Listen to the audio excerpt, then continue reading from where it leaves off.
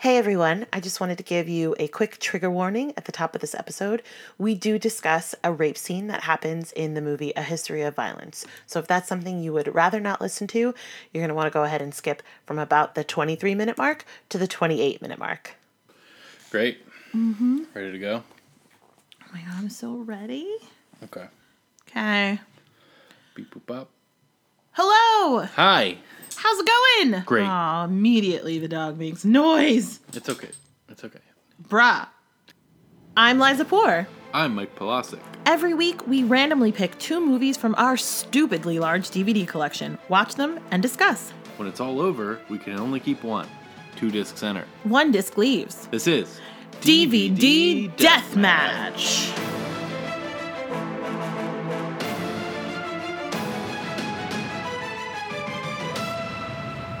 Hello! Hi. How's it going? Good. How Great. are you? I'm pretty good. All right. We're here. Good talk. We're ready. We're ready to go. Yeah. We're going to talk about some movies. We are. That's what we do here. every if you're week. New, we're just going to keep talking over each other this whole podcast. Going to be not great. After you. I was joking because we were both talking at the same time. I know we were. All right. How's your day going? Pretty good. I'm trying to think of what I did today. We watched a movie for the podcast. We watched one of the movies. I got nothing. You're on a little hiatus. Yeah, I'm on a little hiatus. I'm going to get some home improvement projects done. Mm-hmm. Going to get some writing done. Mm-hmm. Going to father my children. Not like Well, father new children. yeah. Going to be a father to my current children. Well, you're always a father. Like, you don't have to be on hiatus to be a father to your children. Going to be a better father to my children. Okay. Weird. All right. Great. How was your day? It was fine. Not much to report. Not much to report. You're TikTok famous. Oh, that's right. I am TikTok famous now. No, in case there's anyone listening who doesn't already know this, I posted a TikTok. I love the TikTok. It's very fun and very dumb. I mostly post like viral dances or singing things, occasional little, comedy, I guess, things. But, and, I get like 300-ish views and a couple comments and 20 to 40 likes, and it's all lovely. And yesterday, was it yesterday that I posted it? Yesterday, yeah.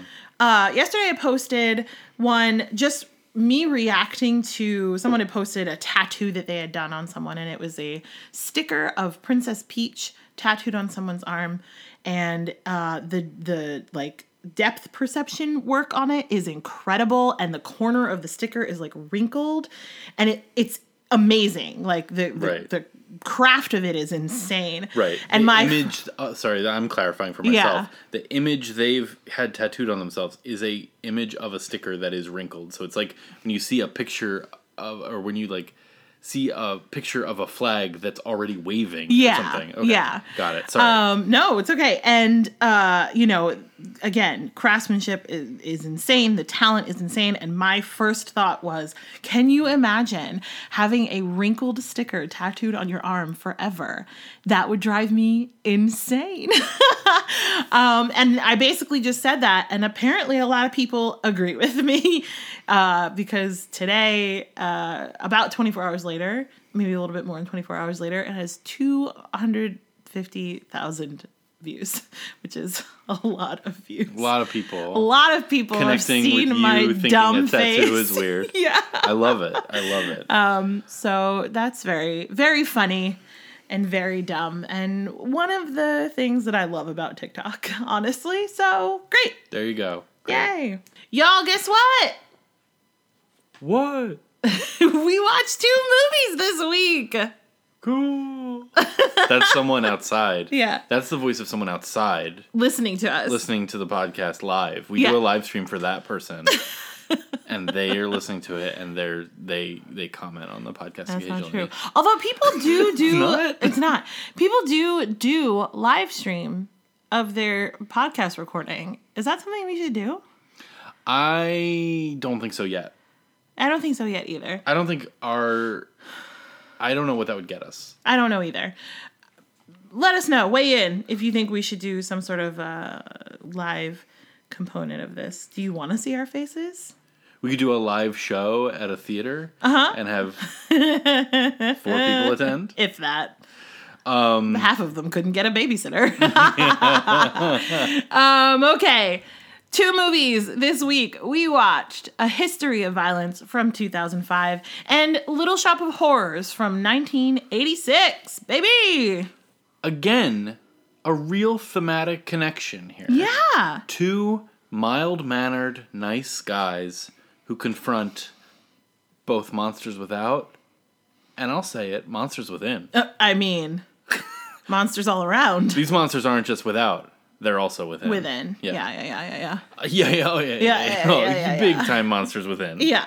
No, but I mean, when we were watching Little Shop today, I was like, oh, wow, we really it did not occur to me that these movies had anything in common. Yeah. And then it was like, oh, no, they're both about, so-called nice guys and the having to confront violence and horror. Yeah. Fascinating. Let's start with A History of Violence. Let's. From 2005, directed by David Cronenberg, the god. The Crone. This is the Crone. Crony B. Crony B, he goes by. This is our first David Cronenberg. Yeah. Sorry, maybe you could cut out that 30-second pause. I just took. Our first David Cronenberg, probably not our last. I'm a big fan. Yeah. IMDb summary: a mild-mannered man becomes a local hero through an act of violence, which sets off repercussions that will shake his family to its very core. True. That's true. Fine. That is a fine IMDb description. Mm-hmm. That is exactly...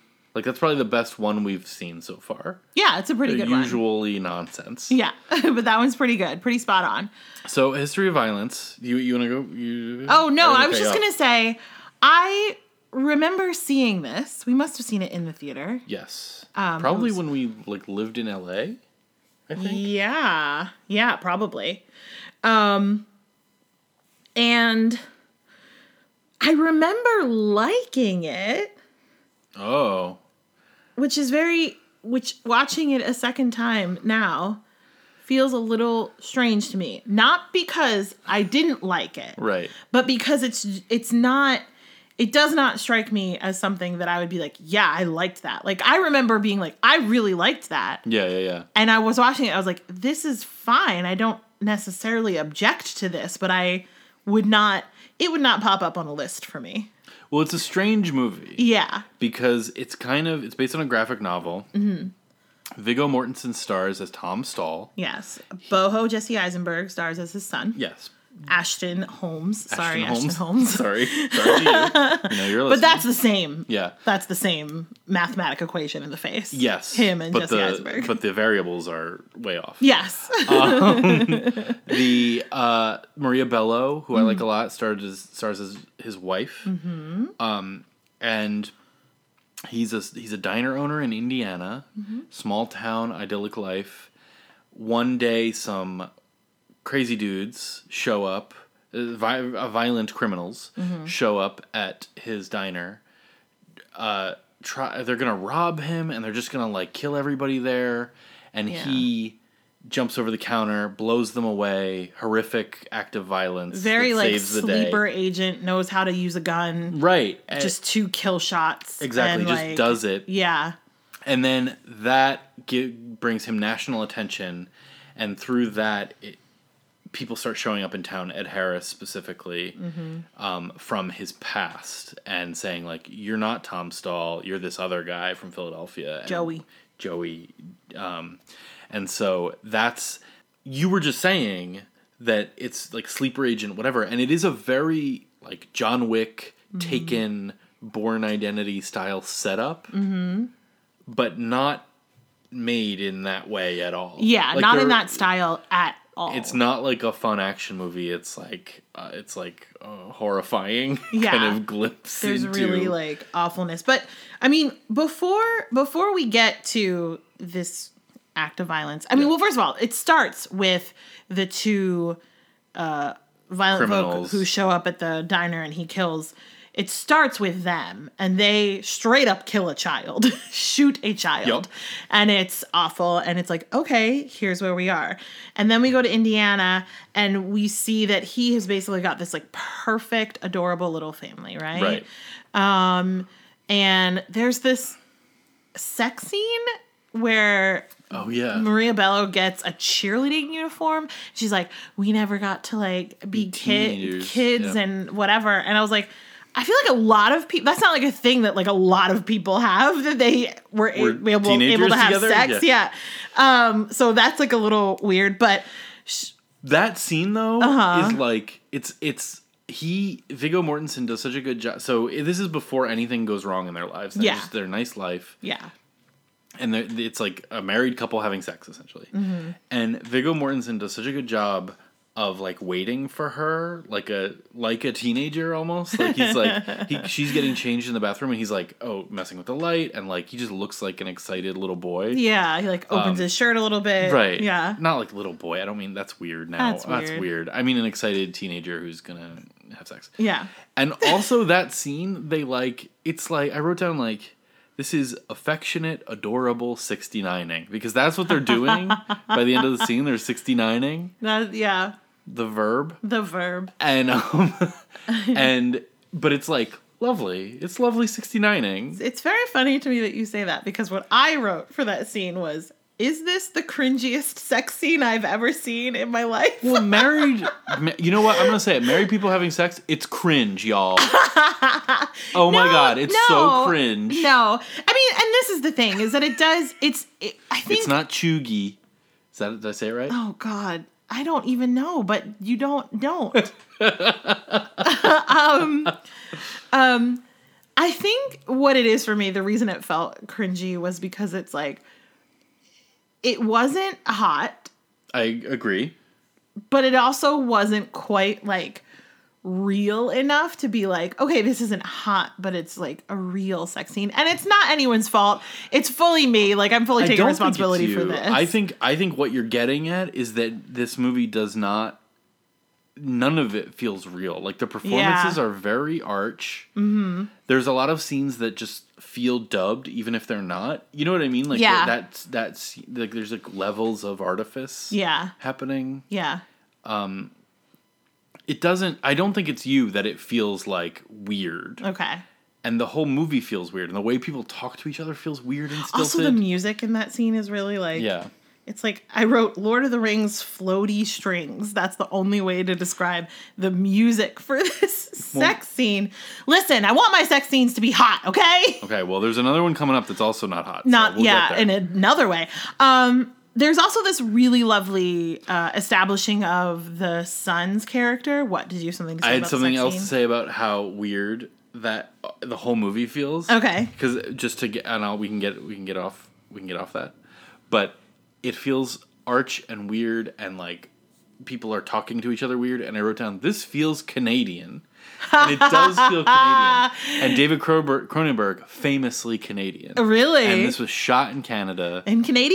In Canada. That it's like a weird like otherworldly feeling to it, where people are talking in a way that doesn't feel quite, it feels like learned AI or something like that. This is hugely insulting to Canada, and I don't mean it to be. I like this movie a lot. Yeah. Just the cards on the table. Yeah. So don't get mad at me. Canada. Don't get mad at him, Canada. Yeah. There's also this really lovely pre-violence scene and establishing of the son character. Jack? Is his name Jack? I think so. Anyway, so where like they're in gym class playing baseball, and he like this cocky cock comes up and thinks he's hit a home run, and he catches it, and then he's big mad because he caught it, even though it was because Jack caught it, a fucking gym class baseball game. Who cares? Literally no one cares. And then he like confronts him in the locker room, and Jack uses his words to get out of the confrontation. Right.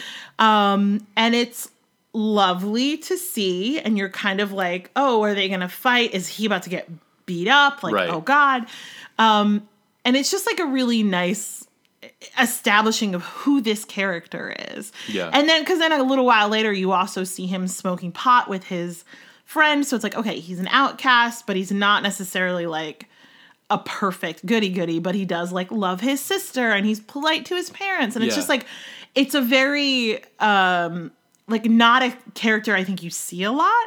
Yeah, and that actor's Doing a really great good job. I think the hair and makeup team doesn't do him any favors. Like his hair looks strange the entire movie. And Well, his, 2005. 2005, and Yeah. like they really rose up his cheeks in some of the scenes. I mean, he might just be flushed. Like, he Maybe. might just have, maybe, but that actor does a great job. Yeah, That's fine. he does a really great job. And then the violence happens. Yeah, so it has that Cronenbergian thing because Mm-hmm. of David Cronenberg, The Fly, Videodrome, all these Scanners, all these great movies, Mm-hmm. and his whole thing is like body horror, is taking the human body and doing disgusting things with it, and finding the horror in that, and so the movie doesn't have a lot of that, but it does have it. Yeah, it's not a horror film, but like when he shoots those two criminals Right. in the diner, I wrote face meet Jesus Christ, because Yes. he shoots the one guy through the skull on the floor,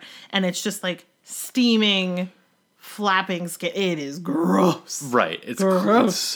that's so clear. It's what differentiates this from a John Wick or something, or a Taken, where the guy would just blow a bunch of guys away and then you'd never see them again. And in this movie, and I think this is like the whole Cronenberg project or whatever, is you feel every time there's a bullet fired, Yeah. you live with the repercussions of that Yeah. for a minute. Yeah, well, and then on the DVD, to talk about the DVD for a second, Yeah. there's a very cool feature where it's a deleted scene, which Right. they show you. Right. And it's kind of like a dream sequence where he shoots Ed Harris with a shotgun. Right. And then there's a mini documentary about making that scene and why it's not in the movie. And it's very cool. Yeah, it is And really cool. what's very cool about it is that you get to see all of the behind the scenes of, because so Viggo Mortensen blows a hole in Ed Harris's chest, and just seeing how that comes about, and it's just very cool to watch so cool. them do it, and it's the people working on it are clearly very excited about it and Yeah. very good at what they do, and like the craftsman aspect yeah, of it. I love that. I love watching people who are good at what they do and excited about what they do plan out all of the little details, like talking about having the chest cavity like smoking, and we're going to use this one because it gives a really Right. good look on camera and it's realistic, and it's just like, and watching them like set up the blood and it's very cool. It's very, very cool. It is so cool, and it's also it's. I mean, so many DVDs just dump deleted scenes onto there, and they're like, "Here, you do figure it out." I don't know, Yeah, like half edited, or right? yeah, exactly. And we'll talk about this with the Little Shop of Horrors director's cut too. But this one, they put that one deleted scene on, yeah, and they make sure to like show you exactly where it goes in the movie with these like black and white Beginning and end, bookends. yeah. And then that exactly what you're saying. There's like a 10-minute documentary about the one scene, and it also talks to people about like by the time they made the documentary, they knew it wasn't in the movie. right. So they're like the guys are like, yeah, we get it. I mean, we get it that Yeah. it's not in there. Yeah. Totally. You know, and sometimes you like make things, and even if it doesn't wind up in the movie, it helps you figure out what should be in the movie and like all this stuff. It's just like it's a very cool feature. I really Yeah. liked watching it. Yeah, it was very cool. Anyway, so we talked about how it feels Canadian. Maria Bello does a great job. Viggo Mortensen does a great job. It's goofy. I have a note that says, "A History of Violence," sponsored by Honey Bunches of Oats. There are several shots of this family eating Honey Bunches of Oats. They love a bunch. And I think that, sorry, off the violence thing we were talking about, there's like a very corny, that Canadian feel that I'm talking about, which, again, I don't mean as an insult, is a very corny, like 1950s kind of like, aw shucks feel to it. Yeah. And then when that's put against the ultra violence, it's even more of a crazy juxtaposition. I wrote, and okay, I have a note about that, about how it's really hitting you over the head with the juxtaposition of, look at this perfect family in Indiana, but also he's got a dark side. And because the violence is so extreme, and then, on the other end of it, the nice family, small town is so extreme. Yeah. And I gotta say, it does not work for me. It's okay. too, I don't, it's almost as if it's not far enough. Yeah, it's a Like, weird... it's like, because I can see that someone said, this is what we're going to do. Mm-hmm. And then they kind of like half-assed it. And I was like, if you're going to do that, if you're going to do it, if you're going to say, like, we're going to make this look like this and feel like this and this look like this and have it be at odds with one another, I want it to be more intense than that. Right. I know what you mean. And, this is so funny because this relates to the next movie. Yeah.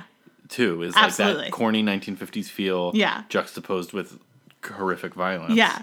I had a lot of confusion about, and I remember this from seeing it the first time too, for the first half of the movie, and this might just be me. You tell me if it's me.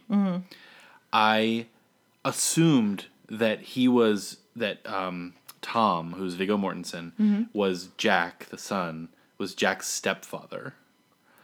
Oh. Like, only because... So he's a guy who, like, showed up in this town. Right. Escaping... Spoiler alert. It turns out he is the guy from Philly. Right. For a little while, he denies it and says, I don't know who you're talking about. Right. And it is actually, like, really well done. Like, kind of... Like, this is a big spoiler because, like, I remember when we saw it the first time, for the first half of the movie... they really do keep you in suspense as to whether or not he is this guy or not. Yeah. But he is.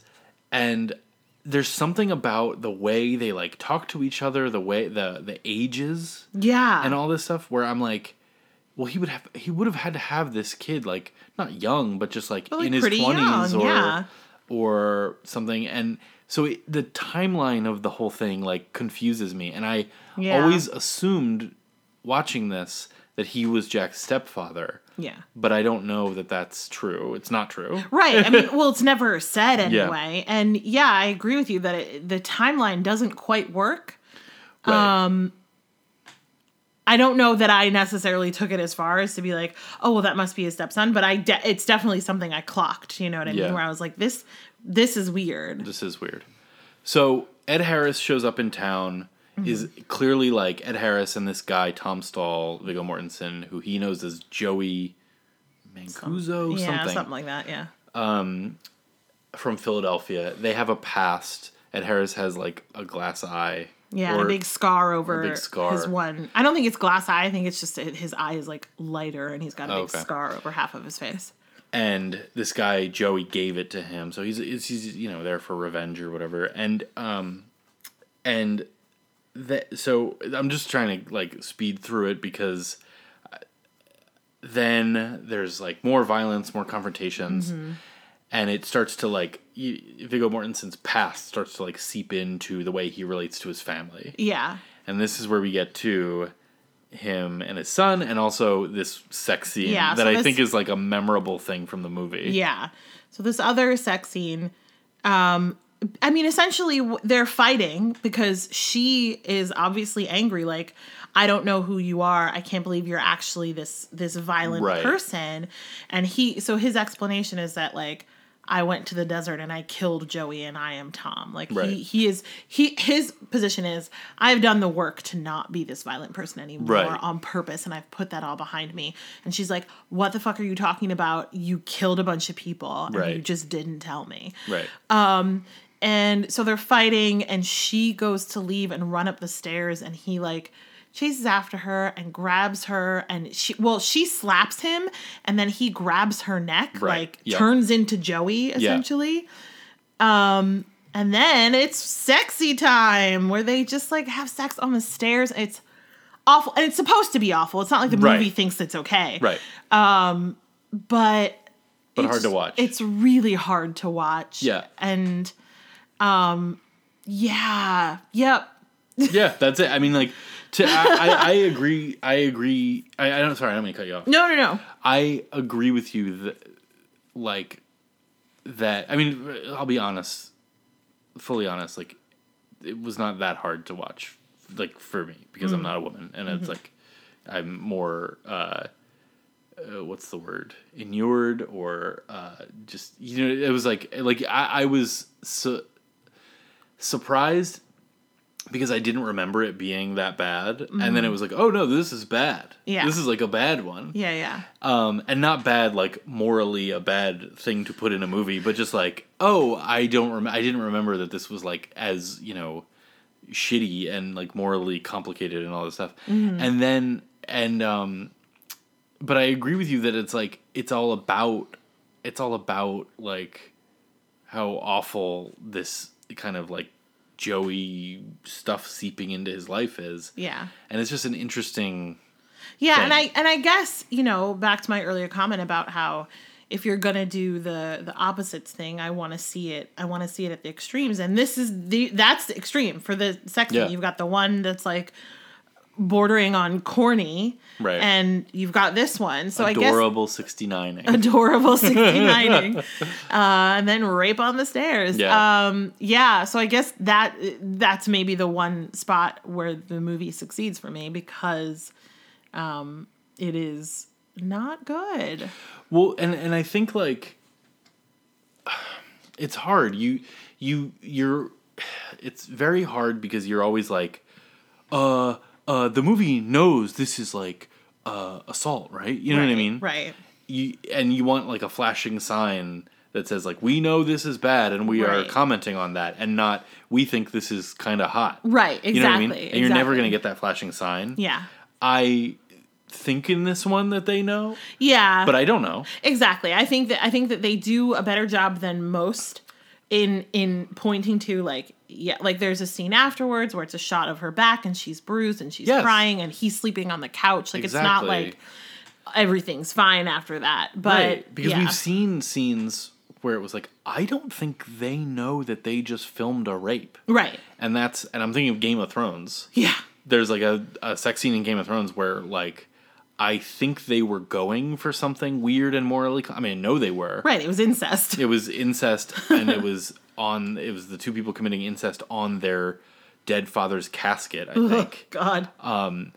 But it was so clear that they thought they were doing this kind of scene, where it was like, oh, a morally complicated, interesting sex scene. Yeah. And then no consequences, and you're like, no, that was. Bro. No. Yeah, no. That was a rape. Yeah. It was a rape. Yikes. So anyway, fun to talk about, fun to watch. Not really. Definitely not. The other thing I want to talk about when we get into this kind of second half of Everything's Violent is this thing. I feel like it's becoming a trope, or I've seen it enough times. When does something become a trope? How many times do you have to see it? I don't know. 4. Okay, great. I feel like I've seen it enough times that it's a trope. The petulant teen in the face of like world-ending shit, I'm over it. Because there's a point where like the son is like, what do I call you now? Do I call you Dad? And it's like, there are mobsters trying to kill you. Can you shut the fuck up? Right. Like, are you kidding me? Like, it makes me so mad. No, I know. That's like what are you gonna do? Kill me? Right. And he like walks out, and then the criminals scoop him up. Yeah. He's scooped. He's scooped, and then there's a whole thing where you have to trade him, and then there's a fight, and he has to shoot. It's awful. And if you weren't being a petulant teen, and I just like I can't tell if that's just like it's doing its job, or if I just personally am like, I hate this, because it's one of those things where I'm like, that wouldn't happen. Yeah, that's exactly it. I think they can get away with writing something like that because it's a teen, right? And it reminds me of like when my mom used to be like your hormones are talking, like you're mad because you're of all these hormones. And I'm like, no, I'm mad because I'm mad. Wait, maybe I'm just proving the point. Oh no, but for me, it's like I fought with my parents as a teen a lot. if we were you being were always right. No, but if we were being chased by murderers, Right. that would not be the time. Because I'm not it a would not be the time. dumbass. Yes, like, exactly. There's also, look, I've been watching a lot of Philadelphia content lately. he really has, guys. So he started watching baseball. We got Mayor of Easttown. He's a hat guy now. I'm watching the Phillies. Repping the Phils. Fighting Phils. It's weird. Hey, if someone had told me there was a baseball player named Didi Gregorius like 10 years ago, I would have gotten on board way earlier. But Philly DA I'm watching, which is great on PBS. Great show. Really amazing documentary about Larry Krasner. Anyway, and in the last third of the movie, spoiler alert, he goes to Philadelphia from Indiana to like go home and confront his brother, who's played by William Hurt. I'm gonna keep the accent talk to a minimum because people are sick of hearing it. They do the thing where it's like, oh, we're from Philadelphia, like we don't do any research. We're just like doing tough guy voices. Yeah. Like, hey, oh, hey, and it's like there's no actual research. It's clearly not shot in Philadelphia. Right. That's fine. It's fine. I'm fine. I'm fine. I'm fine. But I will say William Hurt in that scene is pretty fun. Yeah, it's pretty William great. Hurt is like, so he confronts his brother, who's William Hurt, and there's just a very, very long, this is the part in the John Wick version of this, where it would be a 10-minute sequence of him blowing dudes away in like a nightclub on his way to get to the brother. Yeah. And instead it's a David Cronenberg movie, so they're just sitting across a desk talking to each other. Yeah. And then there's going to be like 30 seconds of ultra violence. Yeah. You know what I mean? But it works for me. I love William Hurt. I think William Hurt is so fun in that scene and is having a lot of fun with like just chewing the scenery. Yeah. Vigo's got bad boy hair. Yeah, Vigo's got bad boy hair. Your dad went to college with WilliamUrt. I know. He used to tell me that all the time I know. because he knew I liked movies. He Yeah. was like, and then it was like, your dad talked about how he like went to the movies a couple years later and saw him in a movie and was like, hey, that's Billy Hurt. Yeah. Yeah, exactly. People were like, what are you talking about? Anyway, that's it. That's my notes. I know. It's a weird one for me because, like I said, upon a second viewing, I'm not quite sure what I was thinking when I was like... I don't know what I was fucking thinking. What I was thinking. No, but when I was like, oh, I really like this a lot. But also, it's fine. It's fine. Like, I'm not mad at it. There's plenty about it that I enjoy. And there's plenty about it that I'm like, okay, I see the, like, love here and the craftsmanship of making this kind of weird... not horror film. Right, it's weird. Movie. It's got a voice to it that I think it's not like anything else, I don't think. Yeah, exactly. And Exactly. I think yeah. Yeah. Great. All right. Shall we move on? But first, what's the connection? William Hurt, the aforementioned Billy Hurt. Billy Hurt. And Paul Dooley, who is genius character actor. You'd know him if you saw him. Mm-hmm. And you'll know him because you saw him earlier today when we watched Little Shop of Horrors. Who was he in Little Shop? He played the guy on the roof in the end. Oh, yeah. Yeah. They were in a movie in 1997 called Loved together. Oh, great. I like this connection because Paul Dooley is in the director's cut. He is not in the theatrical cut of Little Shop of Horrors. And we watched the director's cut. We did. I'm so glad we did. That role in the theatrical cut is played by one James Belushi. Oh. Of According to Jim. Yes. Which we all know, we all love. We're all big According to Jim heads. Yeah. Yep. But I just like the fact that it's like a connection specifically to the director's cut. I love that. So. All right, movie number 2, Little Shop of Horrors. The director's cut from 1986, directed by Frank Oz. Our IMDb summary is, a nerdy florist finds his chance for success and romance with the help of a giant man-eating plant who demands to be fed. That's true. That is true. I think they've missed a huge plot point in that what the giant plant wants to be fed is blood. It ain't I guess plant it says food. man-eating plant, but still. I guess it does. But still. So this is like an all-time classic, I think, in the world and also in my heart. Yeah. And I watched it when I was a kid. We had the record, which I still have, the like vinyl record. Yeah. And I had never seen the director's cut before today. We purchased it. I purchased it maybe a year or two ago, like being excited about watching the director's cut, and I just never watched it. Yeah. Little Shop of Horrors is probably in my top 10 musicals, for sure. Not probably, possibly top 5. But I had never watched the movie all the way through. I'd seen lots of clips and bits and songs and stuff from the movie, but I've never sat down and watched the movie. Yeah. So I was pretty excited to watch it. Yeah. And so Little Shop of Horrors, if you don't know, just set the table. Yeah. It's a adaptation of like a 1960s horror movie by Roger Corman. It was like one of those very cheap horror movies. I know it's public domain because I've worked at enough film distribution websites to know that we had it because it was free. The original Little Shop of Horrors. Is it called Little Shop of Horrors? Yep, and it's about this and whatever. But what they did in the 80s is Alan Menken, Howard Ashman. Yeah, 1982. It was off Broadway. Yeah. So May of 1982, it opened off Broadway, but by July of 1982, it was on Broadway. It was at the Orpheum. Oh, okay. And then at the time, and then I think it ran for 5 years. And when it closed, it was the longest running off Broadway show. And it's just, I mean, the show is amazing. And fun fact, so Audrey is played by Ellen Greene in the film. She also originated the role off Broadway and transferred it with it to Broadway and played her in the West End.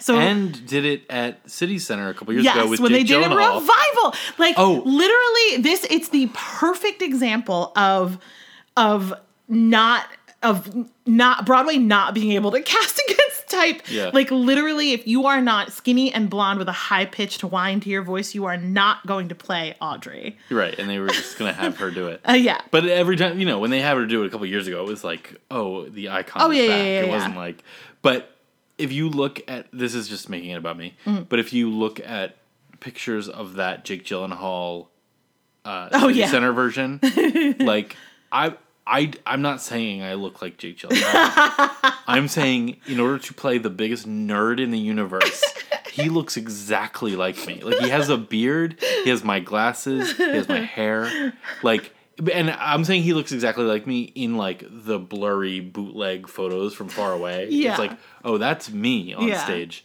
So in order to play the biggest nerd he could think of, they were like, we know. Dress up like this guy. Yeah, exactly. Here's anyway, Little Shop of Horrors. So we're big fans. It's also the last musical we saw before the pandemic. It is, with Jonathan Groff. We do enjoy going to Broadway shows when we can. Yes. And this was the last one we saw. It was Jonathan Groff, Jonathan Borle? No. Christian Borle. Sorry.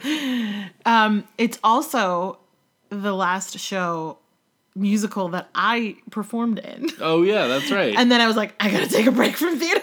You were one of the urchins. I was Chiffon. Chiffon, which is like it was a real dream. They're like the Greek chorus. This like Phil Spector-ish kind of girl group. Yeah, very Ronettes. Yeah. Like just... Well, they're named Ronette, Crystal and Chiffon. So the Ronettes, the Crystals, and Chiffon. Yeah. And it's just a great, exactly, Greek chorus part, and it's really, really fun. Who else have we got in this movie? We've got Rick Moranis as Seymour. Rick fucking Moranis. Which is just like the most perfect thing I've ever seen in my life, and he's so good. It's such a like man meeting the moment role. Yeah. Like there's fully. no one, like it's incredible, and he's incredible. He's in it. so good. He's like, this is like I'm just so over the moon for Rick Moranis in this movie. I love it. You've got Steve Martin as the dentist. Yeah. Which is an amazing part, amazing role, and he is so over the top and perfect. And it's very silly, and he just like, I mean, you know him, he just goes for it, and it's really, really great. Who else is in it? Bill Murray is in it. Well, the Bill Murray part In this part that's like not at all of a musical. It's this weird, like it feels like they were shooting. And Bill Murray, like they were shooting that day, and Bill Murray showed up and he's like, guys, do you have anything for me to do? And they were like, yeah, just go in there and improv. And that's what happened. I bet that's very close to the truth. I bet also they were like filming it and they were like, this is 90 minutes. This is like 87 minutes. We need like 3 more minutes. Yeah. And they were like, let's have Bill Murray go in and because he doesn't have a song. No. His role doesn't really, it feels like padding. It's the best kind of padding because you're just like, this is hilarious. Yeah. But it also works in the story because Steve Martin plays the dentist, and the whole thing with the dentist is he's like very like masochistic. He became a dentist because he liked shooting puppy dogs in the head. He sings sadist, a whole song about it, and he enjoys inflicting pain on people, and that's the like joke. And then Bill Murray shows up and likes the pain. Yeah. Bill Murray, exactly. So the dentist gets no satisfaction from it, and then he comes out and Seymour is there, and he yanks him in to inflict some pain. And we have a lot that we still have to talk about with this movie, but that is a very funny scene. Yeah, it's so funny. It's really funny, and it's really like they fucking go for it. It's weird. Yeah. It's like he's having, he's deriving sexual pleasure from being tortured with dental instruments. Yeah. In that scene, and there's no two ways about it. No, it's great. It's so great. So the premise is, Rick Moranis plays Seymour, who works in a flower shop. On Skid Row. On Skid Row in New York. And he brings in a strange and unusual plant that he purchased, which is a flytrap style thing. And then he discovers that in order to grow, it needs blood. So he starts feeding it blood, and then slowly starts feeding it like the object of his affection's abusive boyfriend, and then his boss, and so he becomes a monster himself by committing these murders. And then the monster grows, and it's the plant who is voiced by Levi Stubbs of the Four Tops. Yes. Right? So like Sugar Pie, Honey Bunch, and that kind of thing. So it's great, obviously. So something I want to say. So obviously, like in every production. So first of all, I'm not gonna be able to watch this movie without comparing it to the stage show. Like that's just it. Although I do think I did a pretty good job of actually watching the movie. But you did. Obviously one of the big things about tackling the show is the plant. You need to have a plant that starts out in a handheld pot that he holds, and that grows to essentially half the size of the stage. And so I was excited to see how they did it in the film, and I'm happy to report that they did an amazing job because it's a puppet. Yeah. And that's what it's supposed to be. And, obviously this was made in 1986, so like the CGI capabilities were slightly less than they are now. Slightly. But if this was made, if they were like, we're going to do Little Shop of Horrors right now, it would fully be a CGI insanity. Totally. Which they were. They like before the pandemic, they were about to shoot it. Really? And it's been postponed, but it was I don't think I knew that. Taron Egerton. Okay, who was Elton John as Seymour, and Scarlett Johansson as Audrey. I mean, I love but she's fine. Yeah. But Billy Porter as the plant. Yeah. And you're gonna oh no. The dentist, you're gonna freak out. Oh no. Chris Evans. But it has been postponed indefinitely because of the pandemic. That so sucks. Anyway. But yeah, so the plant looks incredible. It does in look this incredible. Film. It looks, I mean, everything. The puppetry. Guys, I loved this, in case you're wondering. Yeah. The puppetry, the sets, the costumes, everything was so... It is an almost perfect translation of a show to a film. Like, it truly is. Yes, I fully agree. And, like, watching the beginning, the Skid Row song, which I love, like, makes me want to... Like, it's, like, the best... like introduction I Want song or whatever. Like, I don't know, is it an I Want song? I don't know. It's not an I Want song, but it's like a because the part where he goes like, oh no, I guess it could be an I Want song. The part where he's like, I want to get out of Skid, like, gee, it sure would be swell to get out of here. Yeah, that part. Sorry, like, there's gonna be a lot of singing, you guys. That part makes me emotional. Yeah. Especially Rick Moranis doing it. I know. But anyway, so that scene, that thing, I was like so amazed watching it because the whole movie, Frank Oz directed it, Yoda himself.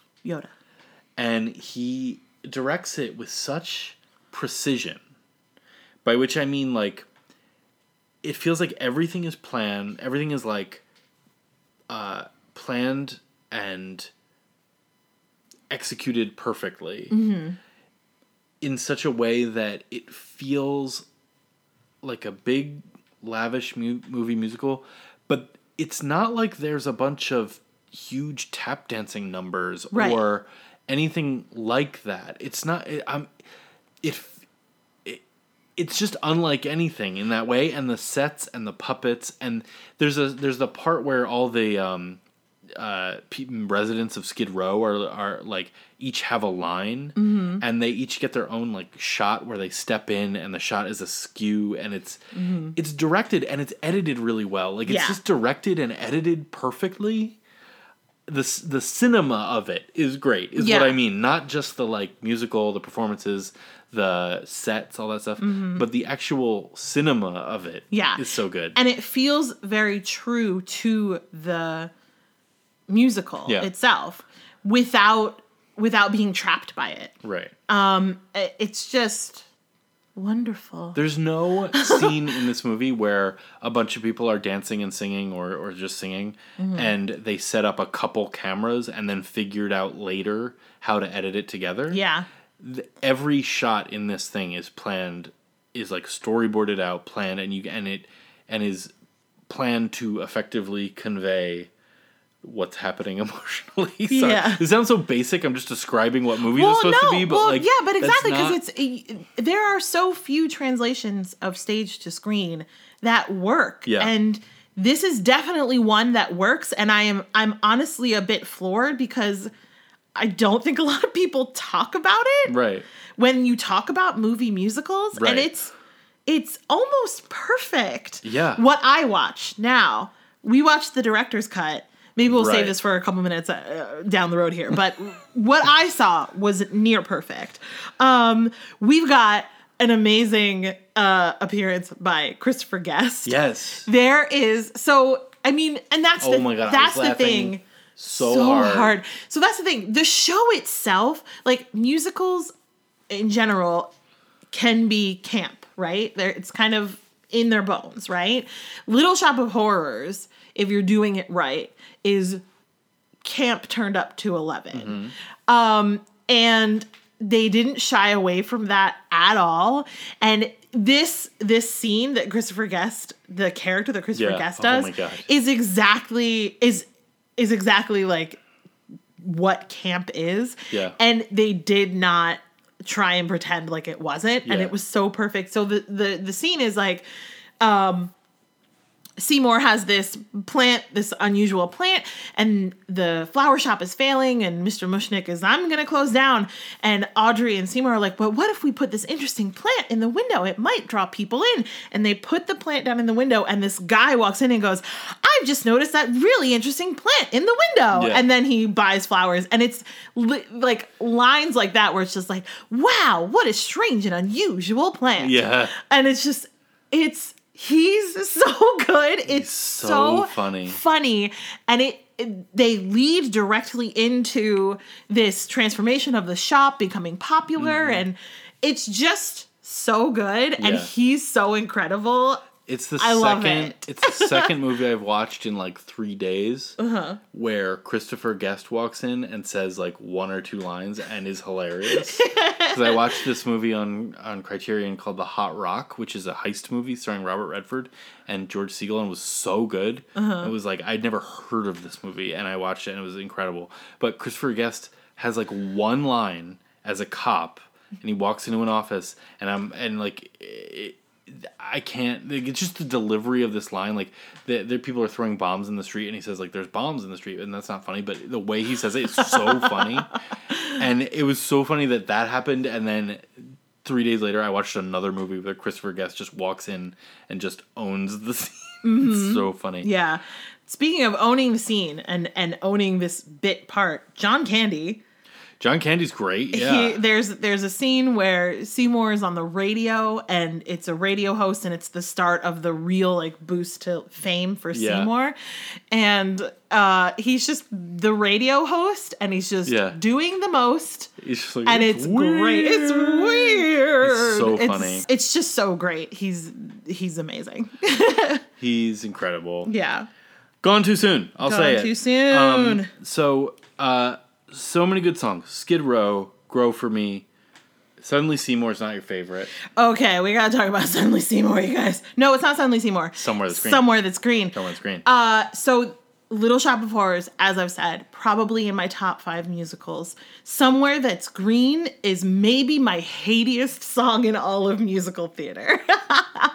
And why? But I don't know. I don't She's truly holding her know. face. I am because I was like, okay, like let's be objective. Let's watch this. And I just there's nothing wrong with it. I just don't like it. That's okay. But what I'm going to say is that Ellen Greene is a treasure of a human. 100%. And her performance in this movie, and specifically in Somewhere That's Green, is perfection. She is the perfect balance of musical theater, cheesy, I'm singing the most ridiculous things ever, and also full vulnerability. Mm-hmm. Like, it made me want to cry, and I hate this song. Mm-hmm. Like, it's so well done. And she's great. Yeah. She's great. She's so great. Shout out. Somewhere That's Green is literally just a part of your world from Little Mermaid. It really is. By the same people. Yeah. Shout out to the puppetry, as we said. Yes. Amazing puppetry throughout. Right. You've got vines acting as limbs. And way, I don't know how they did most of it. The inside of Audrey 2's mouth is like a 100. It was crazy. The POV shot from inside a mouth while the dentist is working is disgusting. Oh, man. It's so good. So let's talk about the director's cut. Let's talk about it. Because, okay. Yeah. So first of all, they cut a bunch of songs from the musical for the movie. Right. Which is fine. Both theatrical and director's cut. Yes, which is totally fine. I do not object to cutting songs in and of itself if it makes the flow of the movie happen. It's a little strange to me because there's a real lull in musicality because you've got Feed Me all the way to Suddenly Seymour. Yeah. With no songs in between, which is a little... Like, there's a moment where you realize, there hasn't been a song in a little while. Right. And then Suddenly Seymour happens. And it's like, you want to avoid that, I think, if you're doing a musical. But, so what we watched was very close to how it happens on stage. How it happens on stage is, spoiler alert for Little Shop of Horrors, everybody. You should see it. It's one of the best movies of all time. Yes. So what happens on stage is the plant tricks Audrey and goes to eat her, and Seymour comes in and yanks her out, but she's dying. And she says, when I die in a minute, feed me to the plant because then I'll be with you forever. And it's very beautiful. And he does feed her to the plant. And then he's very upset and the plant is making fun of him. And so he tries to shoot the plant with a gun. It doesn't work. He picks up an axe and he says, like, in there, you're vulnerable. And he jumps into the plant to destroy the plant from the inside. But the plant just eats him. Yeah. And then the sleazeball guy who was trying to get cuttings of the plant comes in, takes cuttings of the plant, and they start selling the plant. And then Audrey 2's take over the world. Right. And the finale is Don't Feed the Plants. And it's one of my favorite finales. Yeah, like, it truly is. It's the end of the world. Yes. And it's just great. Audrey 2 wins. Yes. Yeah. And that's what happens in the director's cut. And this scene where the plants take over the world is like 8 minutes long. Yeah. It looks incredible. It's so good. Just like these puppets climbing up the Statue of Liberty. Yep. It's so good. It's so good. Blowing things up. The army goes after them. Like, Right. I was like, this is insane. Yeah. And then you said, this is the director's cut. This does not happen in the theatrical version. No. So, like you said, the director's cut is this. I mean, I was floored. Because usually you pop in a director's cut. I'm thinking of like Alien 3 or something like that, where it's like, oh, we added back some stuff. It's longer, whatever. Yeah. Like, Director's cuts are usually like, here are the scenes that I didn't want to cut, but I had to cut for time. right. With Alien 3 is a different story, but it's like Alien 3 specifically, they don't have all the stuff that they shot, and it's like, it's a mess, is what I'm saying. And usually it's like a mess. Okay. And sometimes it's like not a mess, but it's whatever. This is like, oh, this is the best thing I've ever seen in my life. Yeah. This, I was not, I don't think we talk enough as a culture. I don't think it was hyped enough when it came out. Like, this movie should have been re-released in theaters. There should have been a, like, Truth and Reconciliation Committee about what happened. I mean, we were 4, so. Why, no, not when the director's cut came out. Oh, yeah, I guess that's true. When the director's came out, they should have been like, they should have put the people who cut this ending in prison. In prison. There's I'm sorry, I just forgot to say, there's an original song at the end of it. Yeah. Mean Green something. Mother from Outer Space. There you go. That is in the theatrical cut. Oh, okay. So, It's very clearly the song for the Oscars. in the theatrical cut, okay, I'm going to read this. So essentially, sorry, backstory is they show this cut to audiences where Audrey wins and destroys the city and destroys the world and eats both Seymour and Audrey. Yeah. And audiences didn't like it, and so they reshot it a happy ending. So in the original theatrical cut, Seymour returns in time to save Audrey. He's approached by an executive. Seymour's offered a contract to breed Audrey 2 and sell the saplings worldwide. He's horrified by the idea. He drives the salesman away and realizes he must destroy Audrey 2 for the sake of humanity. He returns to the shop. This is where Mean Green Mother from Outer Space happens. Audrey 2 traps Seymour and destroys the shop, but he grabs an exposed electrical cable and Seymour grabs an exposed electrical cable and electrocutes Audrey 2, resulting in an explosion. Leaving the shop destroyed, Seymour safely reunites with Audrey. The two wed and move to the suburbs. As they arrive at their new home, a smiling Audrey 2 bud can be seen among the flowers in her front yard, signifying all may not be as it seems. That is such a cop-out. Yeah. It's such bullshit. That is bullshit. Especially when you see the fucking director's cut, which is incredible. I mean, the amount of craft and like puppetry and like money and all this stuff that went into this ending. That is, this amazing song, Don't Feed the Plants. B, this sequence where they destroy an entire city and it's multiple Audrey 2s and they're moving around. You are not prepared. Like, I know people think they know what this is going to be. You are not prepared for how great this ending is. You're really not. It's so much, it's like, it's so good. I cannot believe someone was like, gave in to audiences being like, I don't like this. Right. I don't end. What? Get out of here. Get out. And what's funny is that I think, I could be wrong, but I think there's a weird optional line. So sometimes musicals, So okay, when you buy the rights to put on a musical, you have to put it on as it's written. Period. You cannot make cuts unless you get special permission. Blah blah blah. Lots of people do, but you're not supposed to. Whatever. Sometimes though, there are alternate things that you can do. Stuff that has come up over the years that composers and lyricists have said this is fine. And I think for the finale of Little Shop, so it goes. But whatever they offer you, whatever they offer you, don't feed the plants. And then, don't feed the plants, right? But there's an optional line in between those two where Audrey and Seymour go, we'll have tomorrow. And so that's supposed to fix it and make people feel like, oh, maybe they're not actually dead. Because, again, in the stage version... No. Like, everyone that the plant has eaten comes out and sings because it's a musical. Because it's a musical, yeah. Right. Not because they're alive. Right. But I think that you have that optional line in there that you can do in case you think people will be mad that everyone's dead. And okay. So, right. Exactly.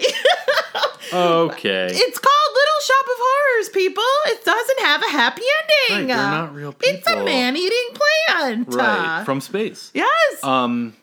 So I cannot, if you haven't seen the director's, if you're a Little Shop fan and you haven't seen the director's cut, I cannot recommend it enough.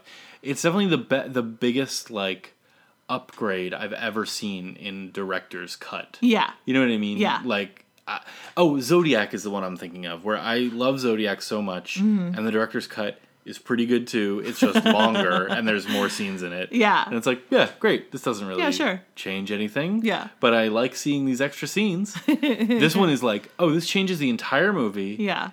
Just by changing the ending and is so much better. Right. Like I'm livid. Yeah. Well, it's also kind of funny that people objected to Seymour dying at the end because Seymour spends the musical killing people and feeding them to a plant. Right. He should maybe not be alive. Right. I mean, you know what I mean? Like, it's just like, it's not Fully. like, and you know, obviously the character is played in such a way that you feel bad for him, and you're on his side. And all, the whole point is that like the plant convinces him that the people he's killing deserve to die. I'm putting quotey fingers up. That's a line from one of the songs. Because they're bad people, right? But it's funny yeah. because they make such a big deal about what a bad person the dentist is, the first person he kills, and then the next person he kills is Mr. Mushnick, who's like, you know, not the best guy, but someone you've grown to like, especially in the stage show where he has like more to do. Well, but in the stage show, he is portrayed as more of a monster than he was in the film. Gotcha. There's a lot more of like. Abuse of Seymour. It's much more, much more focused on abuse and exploitation of Seymour for money than it is in the film. Yeah, in the film, it's very like this is just a nice old man. That's. I mean, I was not. Yeah. Something. Hey, Mayor. Something we didn't talk about is that I bought this thinking, because we listen to it a lot with our 8-year-old. Yeah. And it's like, she loves the music, it's really fun, whatever. Mm-hmm. And I bought this, I think, thinking like, oh, we'll watch it with her someday. Yeah. But we're not going to watch it with her. We can't watch it. She has like orthodontist stuff going on. I'm not going to show her this movie with this like sadist dentist who's torturing people. Especially the one guy he's torturing is having like orgasms while he's torturing him. Like, we're not, and it's such a shame because it's such a good movie, and I'm not. She'll see it eventually. She will, and I'm not actually mad at the movie. It's a perfect movie. It's just such a funny thing where I'm like, oh, we can't show her this. No, we really can't. We truly can't.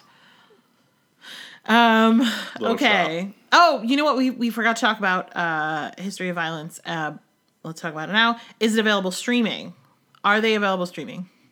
These films. Let me find my doc. I'm so sorry. History of Violence is on Hoopla and Tubi. Wow. In this economy, Hoopla and Tubi. Hoopla and Tubi, spelled with an I. Yeah. I don't know what those are. I think we've talked about them before. One of them, I think, is like a live TV thing, and one of them is a library thing. I don't know. Doesn't matter.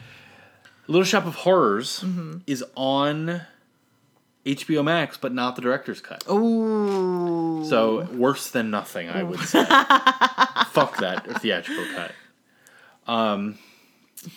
So yeah. All right. Should we do the Joe Garden Memorial point system? We have to do it. We have to do it. This is where we rate each movie, even though I think we know where we're at. First, rate each movie on a scale between 1 and 20. I am going to give History of Violence a 14. Okay. I'm going to give Little Shop of Horrors a 19. Wow. I am going to give History of Violence a 12. Okay. And I'm giving Little Shop a 20. Wow. Giving it a 20. Wow. Doing it. Going for it. A perfect 20. Add or subtract points based on these criteria. Criterion Collection, plus 1 point. No. Nope. Part of a series you own others of, plus No. 2 points. No. Part of a box set, plus 5 points. No. No. Lady Director, plus 8 points. No. No. Available streaming, minus 1 point for every platform it's available on. So -2 for History of Violence and minus 1 for Little Shop. Has the director been canceled? Minus 4 points. As far as I know, Frank Oz and David Cronenberg are still In good standing. In good standing. We love Yes. them. Does it star James Woods or John Voight? No. Minus 6 points. No. David Cronenberg has worked with James Woods before. John Woods, Jesus Christ. Nostalgia points, 1 to 5. This is from Anna. I will say 5 points for Little Shop of Horrors. Okay.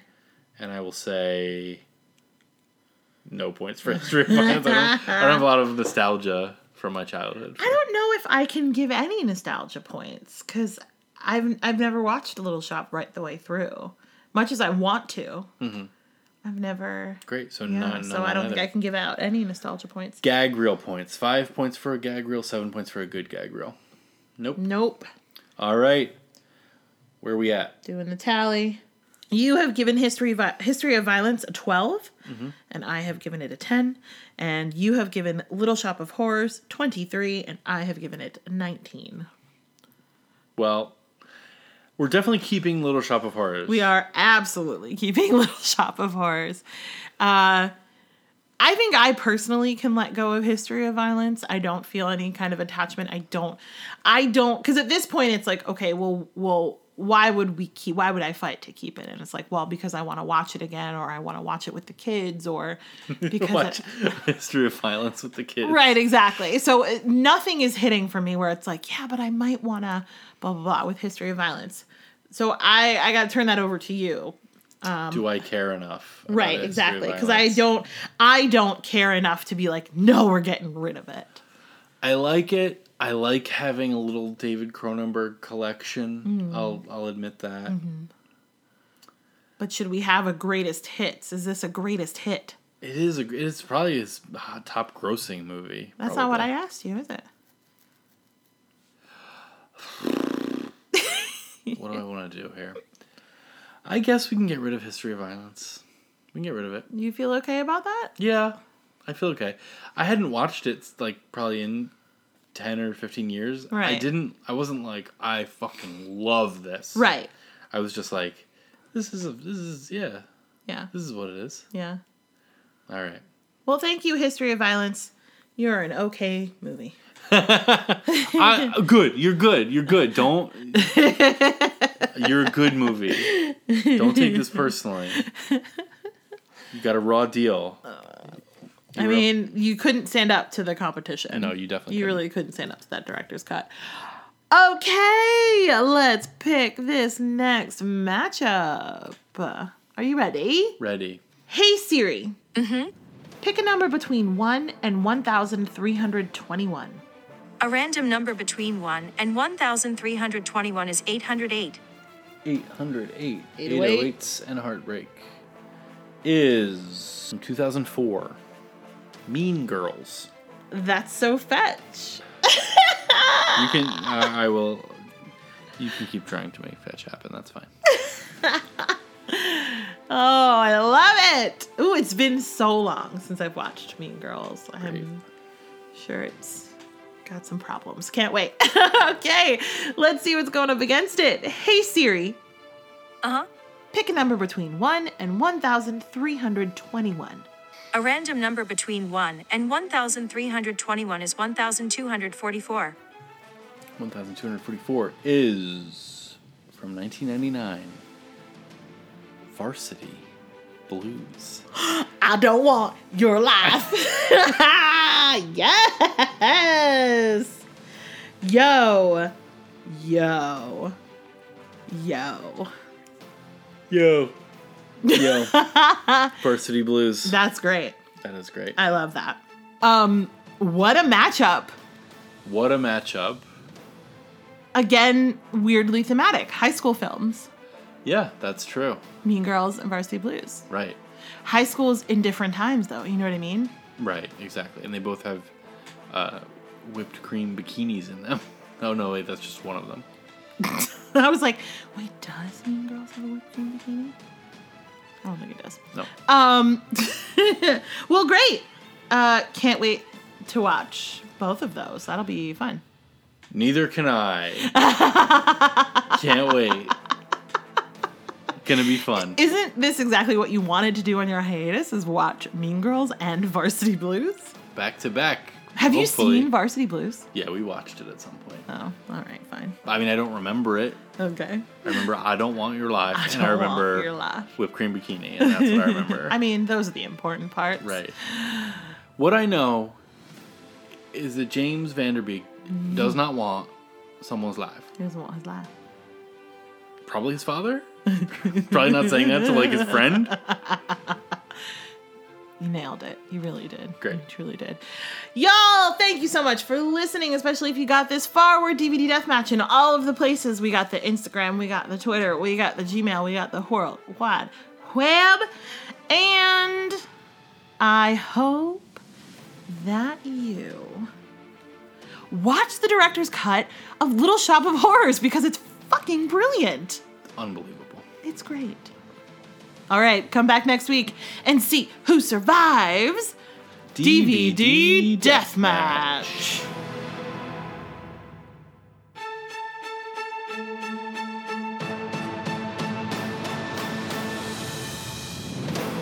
That's it. And that's a very kind of what you were saying. Pause. Have to sneeze. It's not going to come. Bless. Sorry. I'm sorry. That's okay.